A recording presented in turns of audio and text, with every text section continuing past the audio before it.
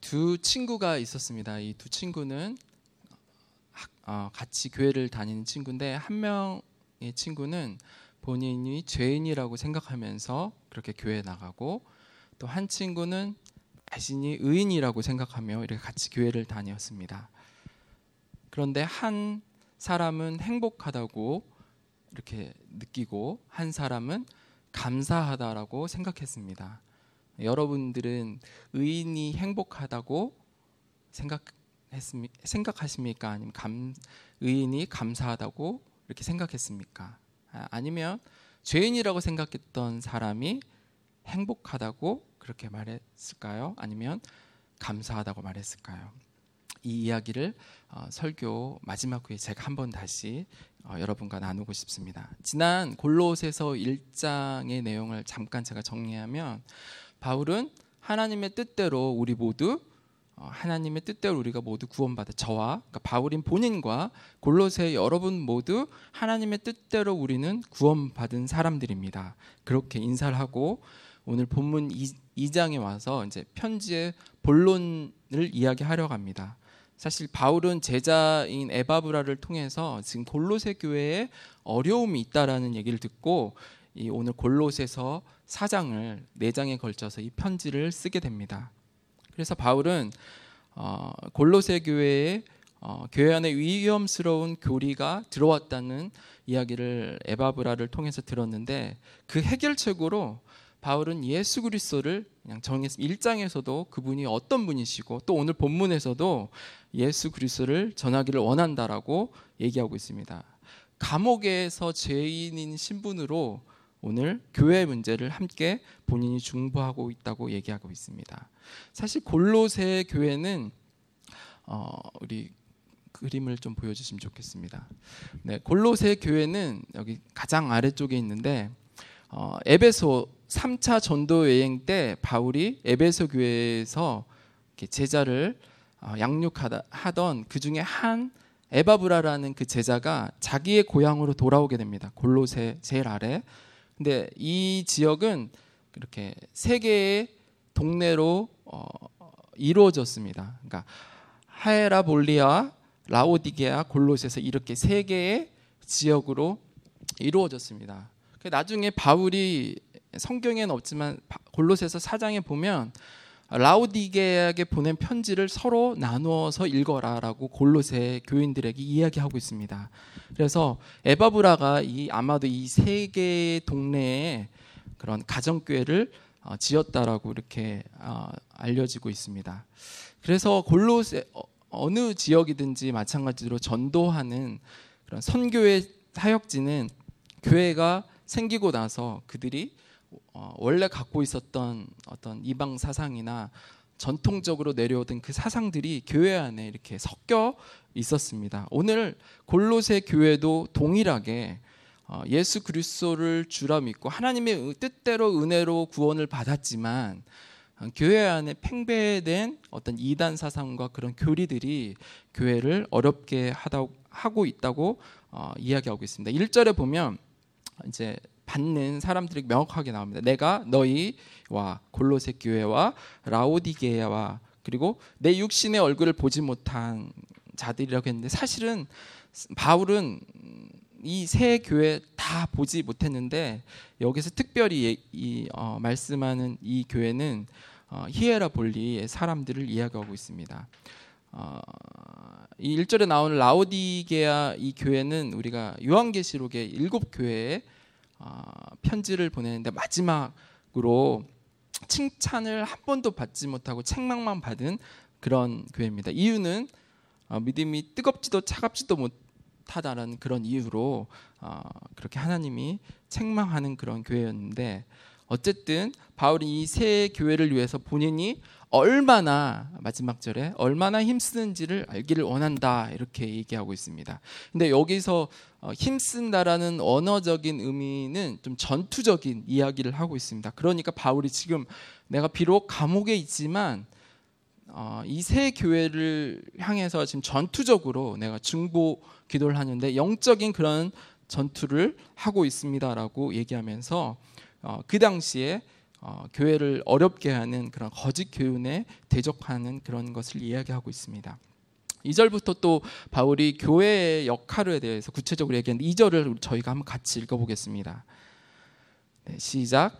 이는 그들로 마음의 위안을 받고 사랑 안에서 연합하여 확실한 이해의 모든 풍성함과 하나님의 비밀인 그리스도를 깨닫게 하려 함이니.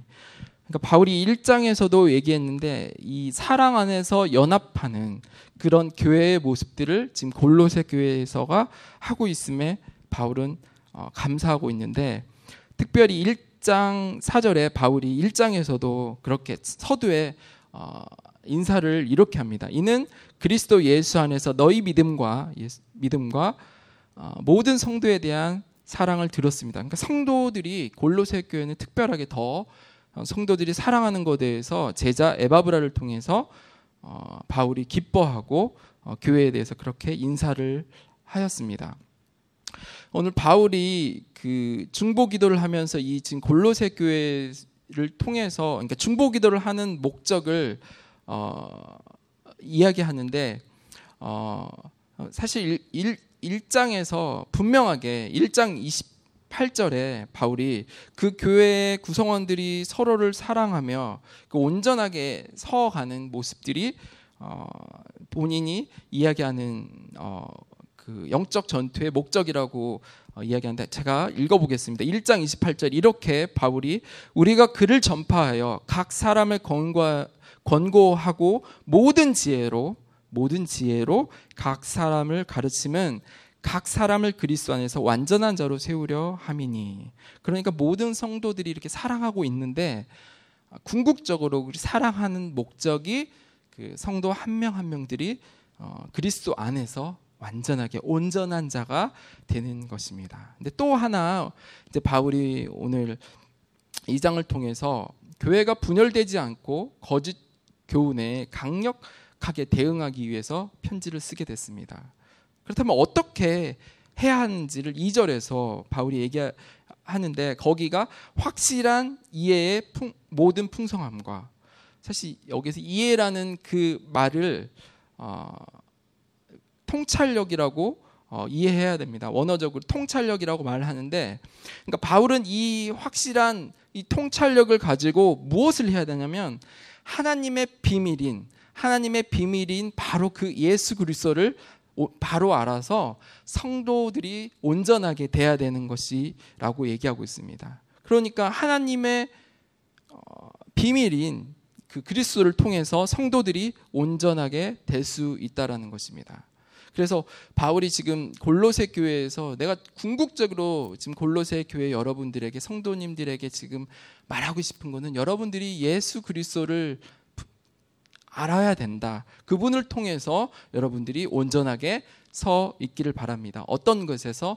그 거짓 선생과 이단으로부터 여러분이 온전하게 서 있기를 바라면서 본인이 중보 기도를 하고 있다라고 얘기했습니다. 그래서 지금 2절에서 교회 역할을 얘기하면서 정말 하나님의 뜻대로 우리 모두는, 여러분 성도님 한 사람 한 사람 하나님의 뜻대로 우리가 구원받았습니다.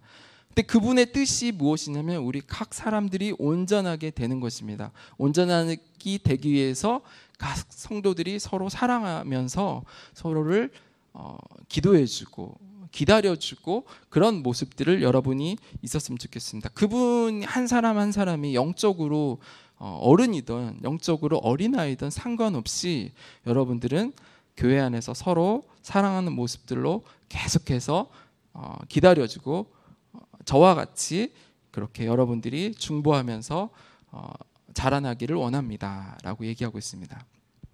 그런데 이제 교회에, 골로새 교회의 문제점을 지적하고 있습니다. 사실 이 골로새 교회는 좀 다른, 바울이 다른 교회에 보낸 편지와 다르게 특별하게 교리적으로 이단이 좀 많았던 교회인 것 같습니다. 좀 다른 고린도 교회나 다른 교회보다도 골로새서에게 특별하게 지금 바울이 지적하고 있는데, 영지주의, 오늘 본문은 제가 이게 영지주의 그 파트만 얘기하고 그 다음 이제 다음 설교에는 율법주의, 신비주의, 금욕주의, 뭐 전통, 유대교의 전통들, 그런 것들이 지금 교회를 흔들고 있고 그리스도를 믿는데 아직 믿음이 완전하게 자라지 않은 그 사람들에게 이런 잘못된 생각들, 잘못된 이단들이 계속 거짓 선생들이 교회를 잘못 양육하고 있다라는 것들을 얘기하고 있습니다. 사실 이 골로새 교회에 제가 영지주의라고 얘기했는데, 이 영지주의에 대해서 어떤 식으로 골로새 교회 사람들을 혼란스럽게 얘기했냐면, 거짓 교훈을 가르치는 자들은 그 초자연적인 어떤 우월한 존재가 있다. 그러니까 영지주의자는 딱 그런 영지주의자는 어떤 우리가 상상할 수 없는 어떤 영역이 있다. 그곳을 향해서 우리가 그 힘을 우리가 늘 구해야 되고 그 힘을 받아야 된다. 그때 우리가 지혜롭고 지식이 충만해진다라는 어떤 그런 이야기를 하고 있습니다. 근데 바울은 3절에 그러한 교훈에 대해서 반박을 합니다. 3절을 보면 3절에 그 안에는 지식과 지혜와 지식의 모든 부하가 감춰져 있다. 그러니까 예수님 안에는 지혜와 지식이 감춰 있다. 그래서 예수 그리스도의 안에 있는 모든 자들은 그런 거짓 교훈에 흔들릴 수 없다라고 이렇게 얘기하면서 4절에 내가 이것을 말하면 아무도 교묘한 말로 골로새 교회 여러분들을 속이지 못하게 하람입니다. 그래서 거짓 교사들의 어떤 궤변된 이런 이론들을 그리스도 안에서 떠날 수 없다라고 일단 결론을 먼저 바울이 이야기해주고 있습니다. 기독교 월간지 교회와 신앙이라는 그러니까 월마다 나오는 그런 자료가 있는데, 거기에서 왜 그렇게 사람들이 이단과 사이비 종교에 빠지는가를 이단에서 빠져서 나온 사람들 대상으로 통계 조사를 해봤습니다.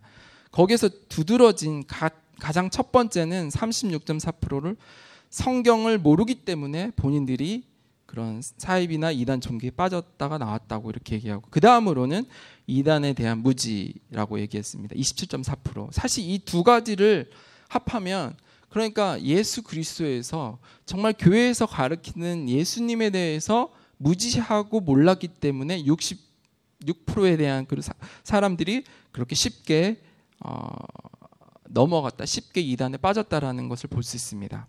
그래서 오늘 바울은 그런 이단에 빠지지 않게 성도들에게 우리가 이단의 그런 유혹과 잘못된 선생들에게도 넘어지지 않을 수 있는 유일한 방법은 예수 그리스도를 확실히 아는 거고, 그렇게 돼서 우리가 온전히 알 수 있다. 그게 오늘 골로새 교회에 보낸 편지의 이유입니다. 5절을 보면 그렇다고 해서 지금 골로새 교회 모든 성도들이 이단의 그런 거짓 교율에 빠진 것이 아니라, 바울이 5절에 보면 너희의 믿음이 굳건한 것을 기쁘게 봅니다. 이 본문을 보면 모든 교인들이 그런 것이 아니라 아마도 소수의 사람들이 그런 공교한 어떤 말들에 현혹되어서 그리스도를 잠시 버렸을 뿐이지, 교회 대부분 사람들은 그리스도 안에서 구원받고 연합하여 믿음을 견실히 지키고 있음을 우리가 볼 수 있습니다. 그래서 그 성도들에게 바울이 6절에서 그리스도 그 안에서 행하되라고 말하는데, 이거는 그 안에서 행하되, 행위를 얘기하고 있는데 어떤 특별한 어떤 종교적인 행위를 말하는 것이 아니라 그냥 일상적인 생활을 가리키는 게 훨씬 더 정확한 해석입니다. 골로새 교인들은 그래서 그리스도 안에서 믿음을 굳게 서서 그 여러 가지 거짓 선생의 그 미혹 안에서도 거부하면서 예수님의 그리스도의 뜻에 합당한 삶을 그렇게 매일매일 삶 속에서 그렇게 살아가고 있고, 그런 삶이 중요하다고 지금 사도 바울이 이야기하고 있습니다. 구약에도 하나님의 뜻대로 살아갔던 노아의 이야기가 있습니다. 창세기 6장 22절에는 노아를 이렇게 기록하고 있습니다. 노아가 그와 같이 하여, 그러니까 하나님의 말씀대로 하여 하나님이 자기에게 명하신 대로 다 준행하였다. 지금 바울이 얘기하는 것 같이 노아는 하나님이 말씀하신 대로 상황과 환경에 따라서 어떤 생각을 결정하는 것이 아니라 하나님이 말씀하신 대로 그대로 행했다. 라고 이렇게 성경이 기록하고 있습니다. 그래서 성도가 행하는 것은 성도가 하나님 뜻대로 살아가는 것은 하나님의 뜻이 이루어진 그런 삶을 사는 것이라고 해석할 수도 있습니다. 그러니까 성도의 의미는 성도는 하나님의 뜻이 이루어진 자들, 하나님의 뜻대로 사는 사람이라고 이렇게 생각할 수 있습니다. 그래서 노아는 홍수로부터 죽음을 해결해 준 그 하나님을 통해서 사람들이 홍수를 통해서 죽기 전에는 하나님의 말씀이 임해서 그 말씀에 대해서 그냥 하나님의 말씀을 준행하는 사람이었다면, 홍수가 일어나고 난 이후는 내가 만약에 하나님 말씀대로 살지 않았다면 하나님의 심판을 받았을 것이라는 것을 깨달았었습니다. 그래서 죄인임을 그 사실을 통해서, 그 사건을 통해서 노아가 깨닫게 됐습니다. 죽음으로부터 이렇게 해결받은 우리 모두 죽을 수밖에 없는 그 상황에서 예수님의 십자가의 그 은혜로 하나님의 뜻대로 우리 모두 구원을 받았는데, 그렇다면 구원받은 우리가 해야 하는 것이 무엇인지 6절에서 7절을 통해서 오늘 사도 바울이 그 하나님의 비밀을 풍성하게 누릴 수 있는 성장의 원칙을 이야기하고 있는데, 그것을 한마디로 이야기하면 그분 안에서 뿌리를 내리며 가르침을 받으면서 해야 하는 것이 바로 감사함이라고 이야기하고 있습니다. 7절 보겠습니다. 7절 보면 그 안에 뿌리를 박으며 세움을 받아 교훈을 받은 대로 믿음 안에서 굳게 서서 감사함을 넘치게 하라. 여기서 감사함을 넘치게 하라라는 이 말은 원어에 넘치다라는 의미는 강물의 이 제방이 이렇게 물이 넘치듯이 흐르는 것을 이야기하고 있습니다. 또 바울은 지금 감사함을 넘치게 하라라고 이런 현재 시제를 가지고 골로새 교인들에게 이 감사는 여러분의 생활 속에서 몸에 배어서 그냥 일상화되는 그런 삶이 되어야 됩니다. 하나님의 뜻을 그렇게 여러분들이 삶 속에서 계속해서 이루시면서 감사를 넘치도록 그렇게 살아야 된다라고 이야기할 수 있습니다. 우리에게 적용할 수 있습니다. 우리도 우리의 삶 속에서 10가지의 어떤 일들이 있는데 9가지 하나님의 어떤 감사할 제목이 있음에도 불구하고 저희들은 한 가지의 어려운 상황이 오면 그 어려운 상황들 때문에 하나님께 감사하지 못하고 하나님을 잃어버리는 그런 상황이 있습니다. 그 한 가지 때문에 하나님께 기도하고 하나님을 붙들고 우리가 살아가면서 어떤 사람들은 하나님에 대해서 원망하고 하나님이 본인의 기도를 들어주지 않음을 계속 하나님께 구하는 그런 모습이 저희 안에 있습니다. 그러니까 바울은 지금 감옥 안에서 골로새 교회에 편지를 하고 있습니다. 그러니까 죄인이 지금 감옥 안에 있지 않은 성도들에게 편지를 하고 있습니다. 그러니까 육신으로 보면 바울이 죄인인 것 같은데 골로새 교인들이 지금 하나님의 은혜로 여러분들이 구원받았다는 그 사실을 잃어버림으로써 여러분들이 죄인이라는 그 사실을 잃어버리면서 하나님께 감사하지 못하고 있다라고.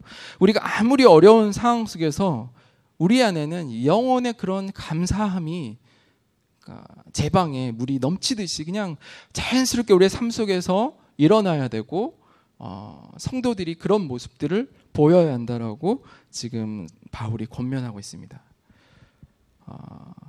그래서 우리 안에 감사가 없는 것을 곰곰이 생각해 보면 상황이 조금 더 나빠져서 우리가 감사를 못하는 것이 아니고, 또 상황이 더 정말 붙잡을 수 없고 더 회복할 수 없는 어려운 상태에 있어서 감사를 못하는 것이 아니라, 그 이유는 우리가 죄인이라는 그 사실을, 하나님이 우리를 그렇게 살리셨다는 그 사실을 잃어버렸을 때 오히려 우리가 감사를 할 수 없다라는 것입니다. 그러니까 죄인이 그러니까 우리 성도들이 우리가 죄인이라는 그 사실을 잃어버리면 그냥 복을 받기 위해서 감사하고 복을 받은 것에 대해 감사하는 그런 모습으로 전락하게 된다는 것입니다.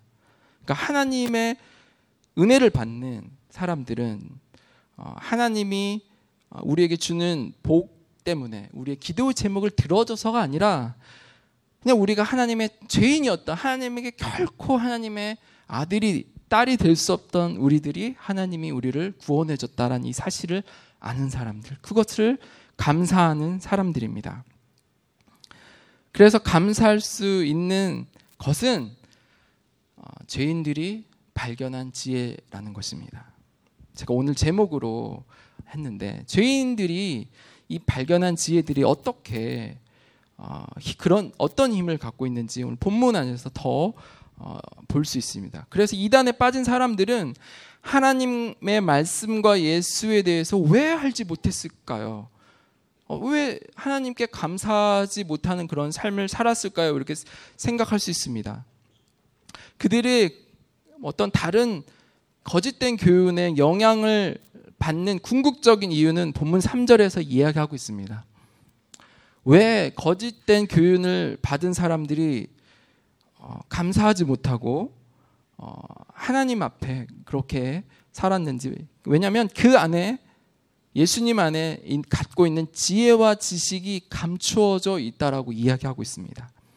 사실 감추어져 있다라는 말은 어떤 사람의 자력으로, 제가 무언가를 감추었다 그러면 그냥 사람들이 특별하게 찾지 않거나 특별하게 구하지 않으면 절대 알 수 없게 됐다라는 사실인 것입니다.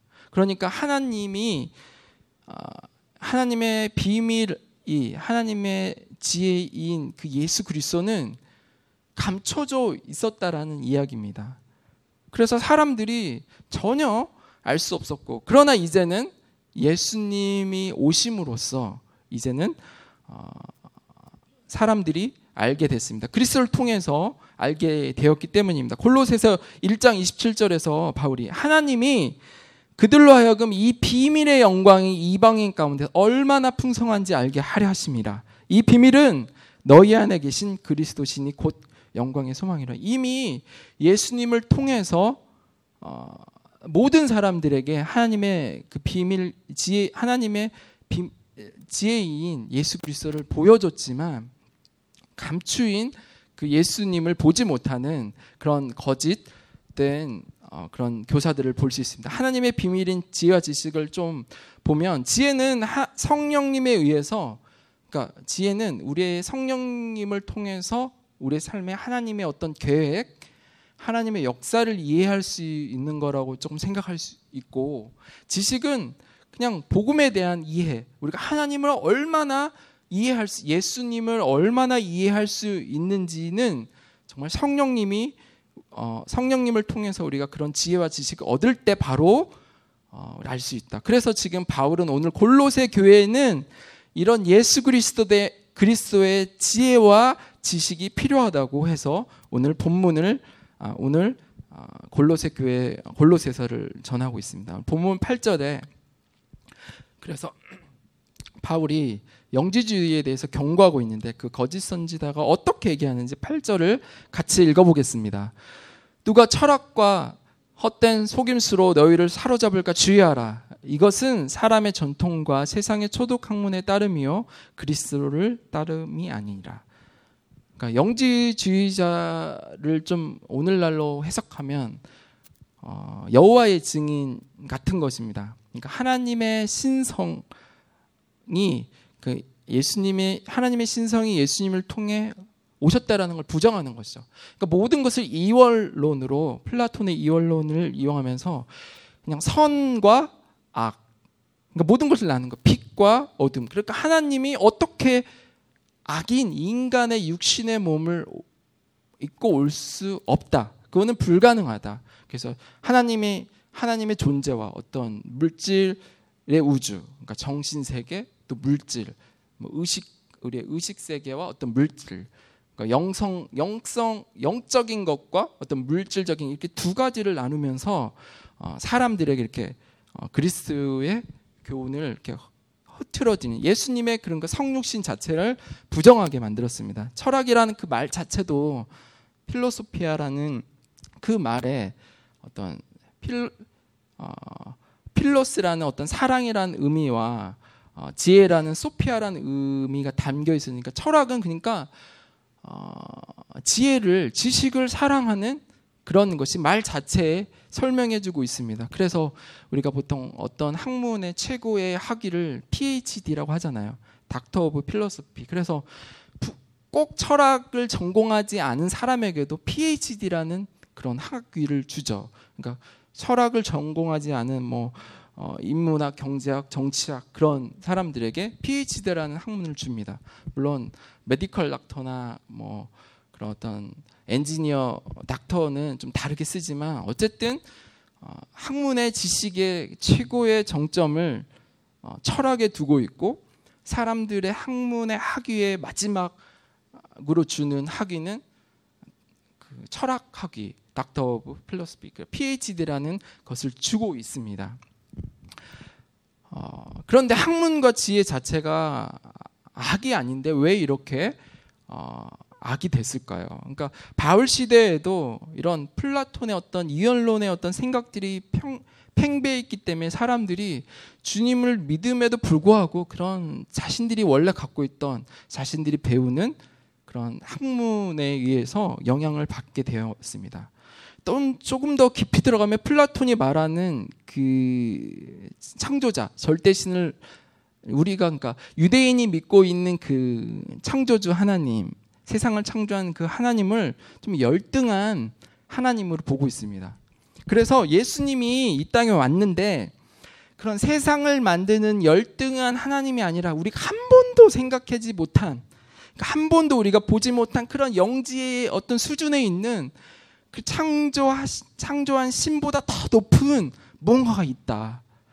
그 신이 예수님을 보낸 것이다라고 지금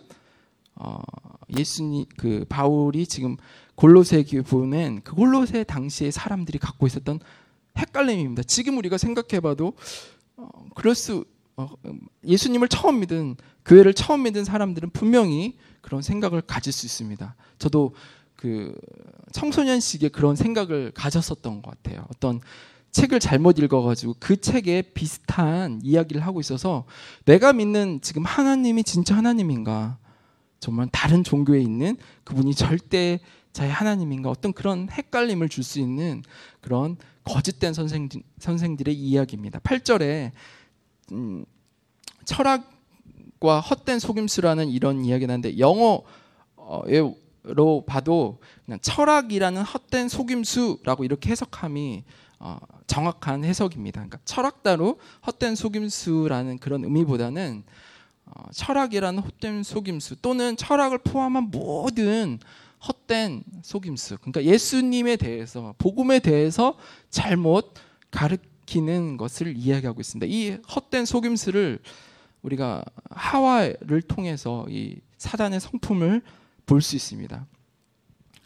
골로새 성도들이 이 철학과 어떤 잘못 그리스도를 설명하는 것에 귀 기울이는 것은 그 골로새 이단에 빠진 사람들이 일부러 하나님을 대적하려고 혹은 하나님에 대해서 잘못 가려고 선택한 것이 아니라 이 사람들은 그거 왜 빠졌냐면 이 하나님에 대해서, 그러니까 예수님에 대해서 잘 알지 못했기 때문에 거짓 교세에 미혹되었다는 것을 알고 있습니다. 8절에 그래서 바울이 명확하게 그들이 사로잡는다라고, 너희를 헛된 철학과 헛된 속임수로 너희를 사로잡는다. 그러니까 적극적으로 우리가 그냥 일부러 그 이단에 걸어가는 것이 아니라 우리가 준비하고 방어하고 우리가 그리스도의 진리를 알지 못하면 어느 순간에 그들이 너희들을 잡아가고, 그렇게 과격한 표현으로 지금 오늘 사도 바울이 이야기하고 있습니다.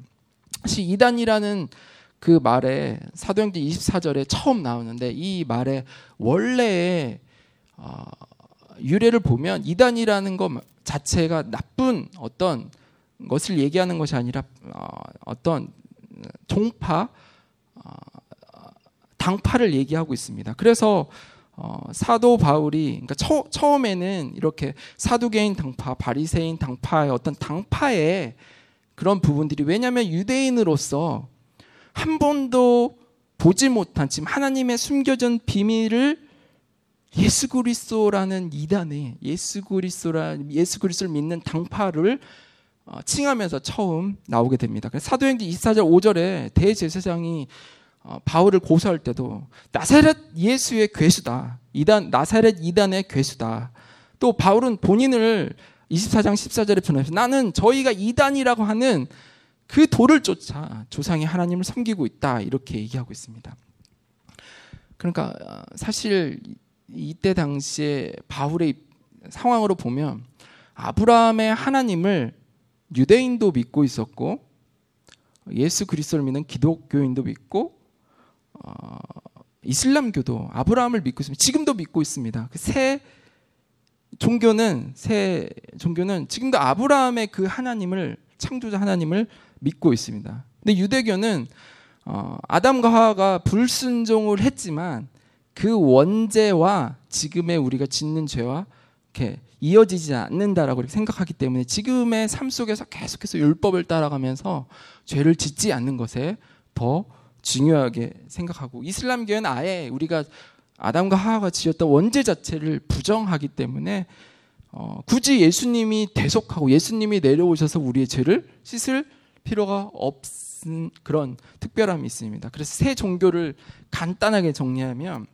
구원에 대한 견해를 기독교는 우리의 죄를 대신하여서 십자가의 피로 속죄하신 예수 그리스도를 믿음으로 우리가 구원을 받는다고 얘기하고 유대교는 하나님이 준 그 율법을 지키고 우리가 선행해야지 구원을 받는다 이렇게 구원에 대해서 생각하고 이슬람교는 이 세상에서 선하고 바른 행동을 해야지만이 결국 천국에 갈 수 있다라고 생각합니다.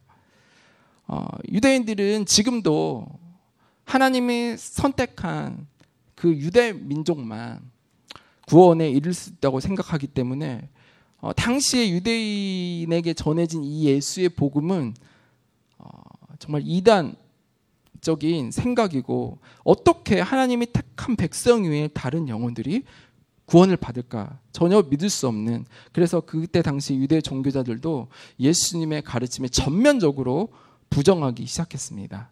그래서 유대인 입장에서는 예수는 나사렛 이단이고 유대를 대적하는 일어난 새로운 종파라고 이렇게 생각했습니다. 우리가 이렇게 사형리를 가지고 복음을 전하다 보면 유대인들을 만날 때가 있고 또 무슬림인 그런 영혼들을 만날 수 있습니다.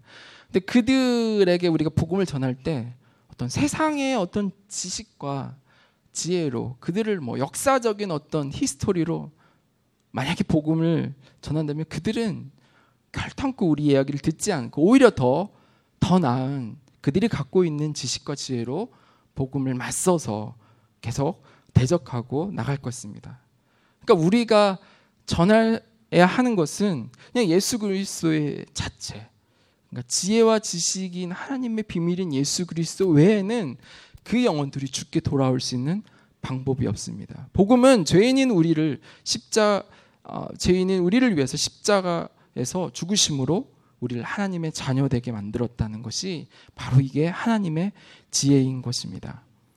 철학이 아니더라도 사람들이 지혜를 사랑함이 왜 위태로우냐면 이것은 사람을 교만하게 만들고 괴팍하게 만들고 아집에 빠지게 만든다는 것입니다. 그러니까 물론 하나님 밖에서의 지식을 사랑할 때 이런 세 가지의 어떤 증상들이 일어나는데 성경에서도 왜 하나님이 첫 번째 아담과 하와를 창조하시자마자 이런 일이 일어나게 됐는지 아마도 이 하나님의 지혜에 이르고자 하고 싶은 하와 안에 그런 지나친 지혜에 대한 사랑이었다고 생각합니다. 창세기 3장 4절 6절을 제가 읽어보면 뱀이 여자에게 이르되 너희는 결코 죽지 아니하리라 하나님 말씀이었죠. 너희가 그것을 먹는 날에 너희 눈이 밝아 하나님과 같이 되어 선악을 알 줄을 하나님이 아심이라. 여자가 그 나무를 본즉 먹음직도 하고 보암직도 하고 지혜롭게 할 만큼 탐스럽기로 한 나무인지라.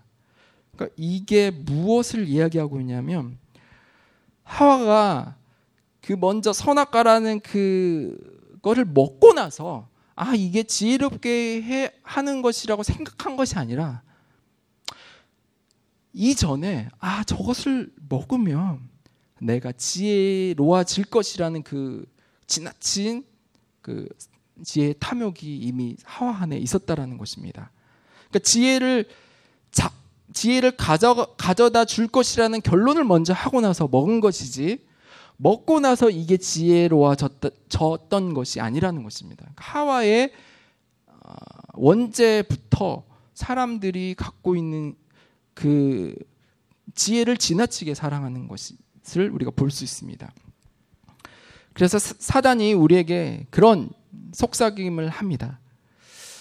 도대체 하나님은 무엇을 숨기고 있기에 정말 무슨 재미가 있을까라고 계속 우리 안에 그런 궁금증을 갖고 하나님에 대해서 의심하게 만들고 있습니다. 내가 어떤 경험을, 어떤 관계를 하는 것을 지금 하나님이 질투하고 또 그것들을 우리가 거절하게 그 상황으로 하나님 만들고 있을까? 도대체 어떤 물질적인 그 축복이 있길래 하나님은 도대체 우리를 막고 있는가라는 그런 거짓된 잘못된 생각들로 그 하나님을 떠난 그 길로 가게 만듭니다. 그러니까 하와의 두 가지 잘못을 제가 생각해 봤습니다. 그러니까 하와는 하나님의 관계 이외에, 하나님이 직접 말할 수 있는 관계 이외에 다른 길을 선택했고 또 혼자 그 일을 해결하려고 했습니다. 왜냐하면 하나님의 성품은 적당히, 하나님이 아담과 하와에게 적당히 지혜를 주셔서 지금 아담과 하와가 갖고 있는 지혜는 적당한 지혜가 아니었습니다. 하나님이 완벽한 하나님의 그 지혜를 이미 준 상태였고, 또 하나님은 설사 하나님이 모든 것을 다 주었다고 해서 아담과 하와가 이해하지 못했다면, 더 달라고 했으면 하나님은 분명히 더 주실 하나님이셨다라는 것입니다. 그러니까 하나님이 준 것이 제한된 것도 아니었고, 하나님이 더 줄 수 있는 그 하나님에 대한 그 생각들을 이미 하와는 너무 지나친 그 지식에 대한 사랑을 통해서 하나님을 거부했고, 하나님 아닌 다른 길을 선택했고, 하나님 아닌 다른 길을 선택했고 하나님에 대한 생각을 왜곡했다는 그런 것을 볼 수 있습니다. 그러니까 우리의 삶 속에서도 어느 순간에 우리가 감사하고 하나님 앞에 섰을 때 어느 순간에 탁 막힐 때가 있습니다.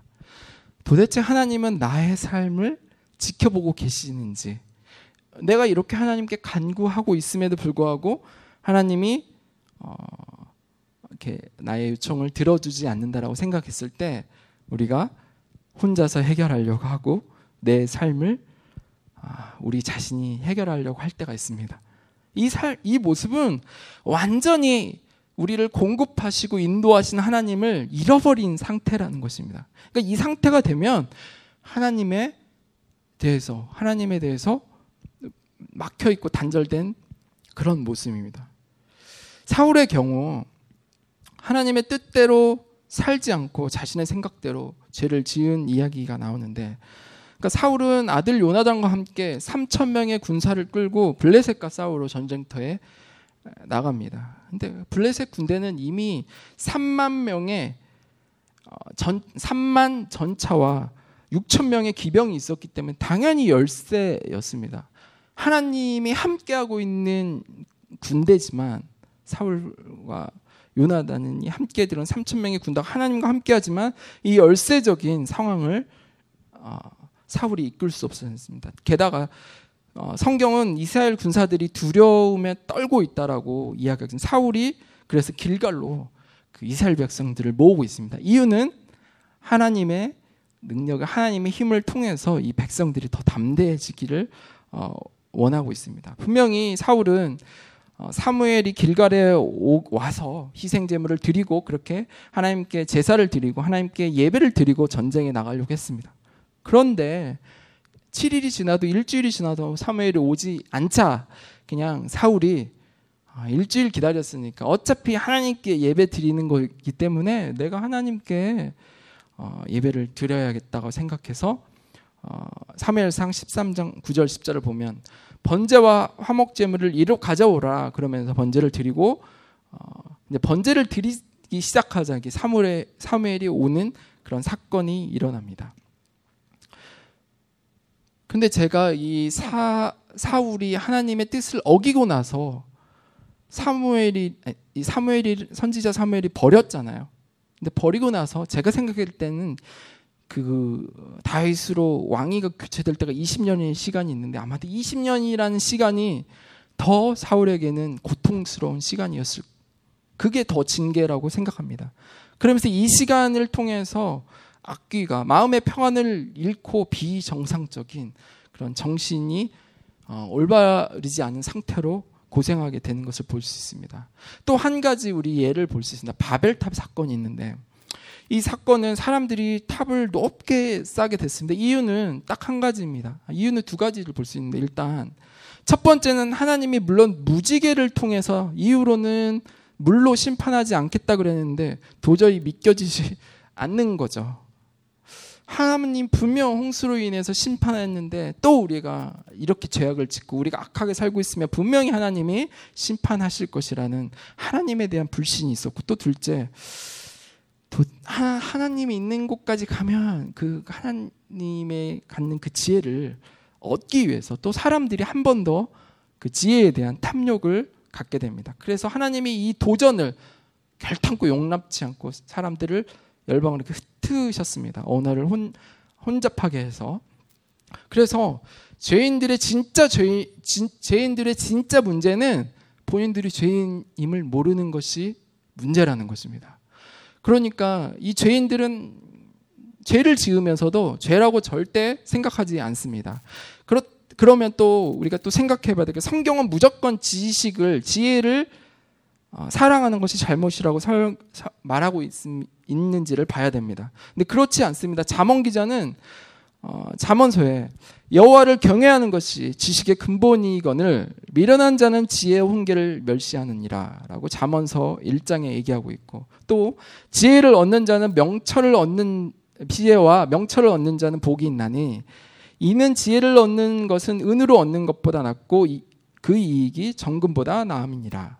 잠언서 3장에 이야기하고 있고, 또 잠언서 9장에는 여호와를 경외하는 것이 지혜의 근본이다 라고 이야기하고 있습니다. 그래서 호세아 선지자는 호세아 6장 6절에 이렇게 얘기하는데 같이 읽어보았으면 좋겠습니다. 호세아서 6장 6절 시작. 나는 인애를 원하고 제사를 원치 아니하며 번제보다 하나님을 아는 것을 원하노라. 그래서 우리가 지혜를 사랑하되 우리의 지혜의 출발점은 하나님을 아는 것입니다. 그래서 하나님을 아는 지혜와 지식이 우리 안에 있어야 됩니다. 우리가 그러니까 특별히 점을 치고 우상을 섬기지 않아도 하나님에 대해서 알지 않으려 하는 것이, 그것만으로도, 하나님을 아느려고 노력하지 않은 것만으로도 죄인인 것을 우리가 깨달아야 됩니다. 이것이 오늘 본문이 하나님이 주시는 그 말씀 안에서 우리가 이야기할 수 있습니다. 더 적극적으로 오늘 말씀을 좀 적용해 보면, 우리가 갖고 있는 지식과 전공과 취미에는 관심이 많고, 우리가 막 아이폰과 컴퓨터와 우리가 검색하는 거에 대한 그 열정과 시간을 많이 할애하는데 반해 우리가 하나님에 대해서 알려고 하지 않고 하나님을 묵상하지 않는 것만으로도 우리가 죄라는 것을 깨닫는 것이 바로 은혜라는 것입니다. 우리가 이것을 잃어버리게 되면 우리가 만약에 죄인인지도 모르고 죄를 짓는 사람들하고 똑같습니다. 그래서 골로새 교회 사람들이 그런 철학을 하나님의 자리에 놓는 것과 같이 하나님을 가볍고 경홀히 여기는, 우리가 좋아하는 어떤 지식에 대한 열정보다도 더 하나님에 대한 그 마음이 작아지는 것들이 문제고, 또 그런 것 가운데 하나님에 대한 지식이 얕고 부족했을 때 우리가 잘못된 교리와 이단에 쉽게 넘어지고 그것들로 인해서 주님과 멀어지는 그런 모습을 볼 수 있다는 것입니다. 그런데 하나님을 하나님을 제대로 알고 또 그분의 뜻을 알고 또 온전히 예배드리고 있는 여기 앉아있는 또 저와 여러분들은 또 반대로 하나님의 복을 받고 있다는 어떤 증거라는 것입니다. 그래서 하나님이 그런 복을 우리에게 이미 내려주셨고 우리가 예배 드리고 싶고 하나님을 알아가고 싶은 그 마음이 우리 안에 있는 것 자체가 이미 하나님의 은혜 가운데 구원을 받은 우리 가운데 계속해서 하나님이 주신 은혜의 증거라는 것입니다. 이것이 죄인이 하나님의 구원받은 죄인이 발견한 최고의 지혜이자 하나님의 은혜라는 것입니다. 그래서 감사를 잃어버린 상태는 마치 영적인 이단의 영향을 받는 사람들과 같습니다. 왜냐하면 하나님에 대한 지식과 지혜를 구하지 않기 때문이라는 것입니다. 이미 하나님과 멀어져 버린 상태이기 때문에 그 자체가 감사할 수 없는 것 자체가 영적인 이단의 영향을 받는 그런 모습이라고 합니다. 우리가 구원을 감사하는 이 지혜는 그냥 세상에서 어떤 고등 학문을 수료해서 받는 그런 어떤 지혜와 지식이 아니라 우리가 죽을 수밖에 없는 그런 죄인임을 하나님께서 그 끝없는 절망 속에서 우리의 힘으로 우리의 어떤 자력으로 도달할 수 없는 하나님의 자녀가 되는 그 특권을 얻게 하게 하신 것입니다. 그것을 구원받은 후에 그 성령님을 통해서 우리가 알게 하시고 구원의 그 은혜를 감사할 수 있도록 만들어 주시는 것입니다. 이 우리의 지혜는 예수 그리스도는 우리가 찾아간 것이 아닙니다. 우리가 어떤 학문을 깊이 파고 그것에 대해서 열정을 갖고 다가간 것이 아니라 우리가 지금 얻은 하나님의 구원의 그 신비와 그 비밀은 우리가 걸어간 것이 아니라 예수님이 직접 그분의 뜻대로 찾아오셔서 우리를 구원하셨다라는 그 사실이 바로 복음입니다. 그래서 성령님이 예수 그리스도의 세상에 오심과 성령님을 통해서 우리 삶 속에서 매일매일 삶의 그 강물이 넘쳐 흐르듯이 감사가 넘쳐 죄인임을 깨닫게 해주고 죄인이었던 우리의 눈에 한꺼풀 바울이 다메섹 도상에서 보았던 예수님과 같이 우리가 그 한꺼풀에 어떤 욕망의 그 비늘이 벗어지면서 하나님에 대한 그 열정과 하나님에 대한 그 비밀을 계속해서 우리가 알려고 하나님의 그 뜻대로 우리의 삶 속에서 계획하신 그 하나님의 뜻을 알아가려고 하는 그 노력들이 우리 안에서 계속 시작되고 감사하게 된다는 것이 하나님이 우리에게 주신 그런 지혜의 비밀이라는 것입니다. 이제는 우리는 세상의 지혜로 결단코 볼 수 없는 하나님을 볼 수 있고 하나님의 그 신비였던 예수 그리스도를 찾고 구할 수 있는 놀라운 하나님의 자녀로 거듭났습니다. 우리는 이제 그리스도의 뜻대로 온전하게 자라나야 되고 그리고 성도가 서로 살아가면서 지금 골로새 교회 바울이 이야기하고 저희들에게 이야기하고 있는 것은 우리가 하나님의 뜻대로 구원받기 때문에 우리가 온전한 하나님의 뜻으로 자라나야 되며 서로를 사랑하면서 교회가 그렇게 하나 되고 혹 어떤 사람이 영적으로 어린아이든 영적으로 어른이든 상관없이 서로를 격려하고 사랑하며 기도해 주는 지금 바울이 감옥에서 중보하는 그 마음과 같이 우리가 교회 안에 그런 사랑하는 마음으로 그 바울의 열정이 이 중보의 기도가 우리 교회 안에 MMC 교회 안에 모든 성도님들을 통해서 정말 죄인을 통해서 어떻게 놀라운 일들이 일어난지 오늘 예수님을 처음 만난 그 우리 MMC 교회 처음 온 그 영혼들이 어떻게 변화될지를 우리가 기대하면서 기다리면서 꿈꾸면서 그 영혼들을 위해 함께 기도하고 우리 자신도 계속해서 예배를 사모하고 하나님의 말씀에 대해서 세상의 다른 어떤 지혜를 지나치게 사랑하는 그 마음보다도 더 하나님을 알려고 하는 모습이 우리 안에 있기를 축원합니다. 제가 처음 질문하였습니다. 의인과 죄인 둘 중 누가 행복하고 감사한지를 물었습니다. 의인과 죄인 둘 다 예수님 없이는 결탄코 그 지혜로는 행복과 감사함을 할 수 없습니다. 우리 자체가 의인이나 행복하냐 우리의 어떤 지혜로 우리의 어떤 지식으로 지혜로는 결탄코 이 모든 것들을 얻을 수 없습니다. 하나님의 은혜로 우리가 모두 의롭게 되고 십자가 앞에서 언제나 죄인이었을 때 우리는 행복하고 감사할 수 있습니다. 우린 십자가 없이, 예수 그리스도 없이 결단코 죄인이라고 고백할 수 없습니다. 세상의 어떤 학문도 우리를 죄인이라고 가르쳐주지 않고 고백할 수 없습니다. 예수님 없이 우리가 깨달은 죄인은 다 거짓이고, 그리고 그런 방법이 있을 수 없다는 것입니다. 그래서 오늘 죄인에게는 예수님이 최고의 지혜가 되고, 죄인은 예수님 없이 결단코 살 수 없는 존재이기 때문에 오늘 바울이 우리 골로새 교회와 저희에게 전해준 말씀입니다. 믿으십니까? 우리 함께 오늘 기도하겠습니다.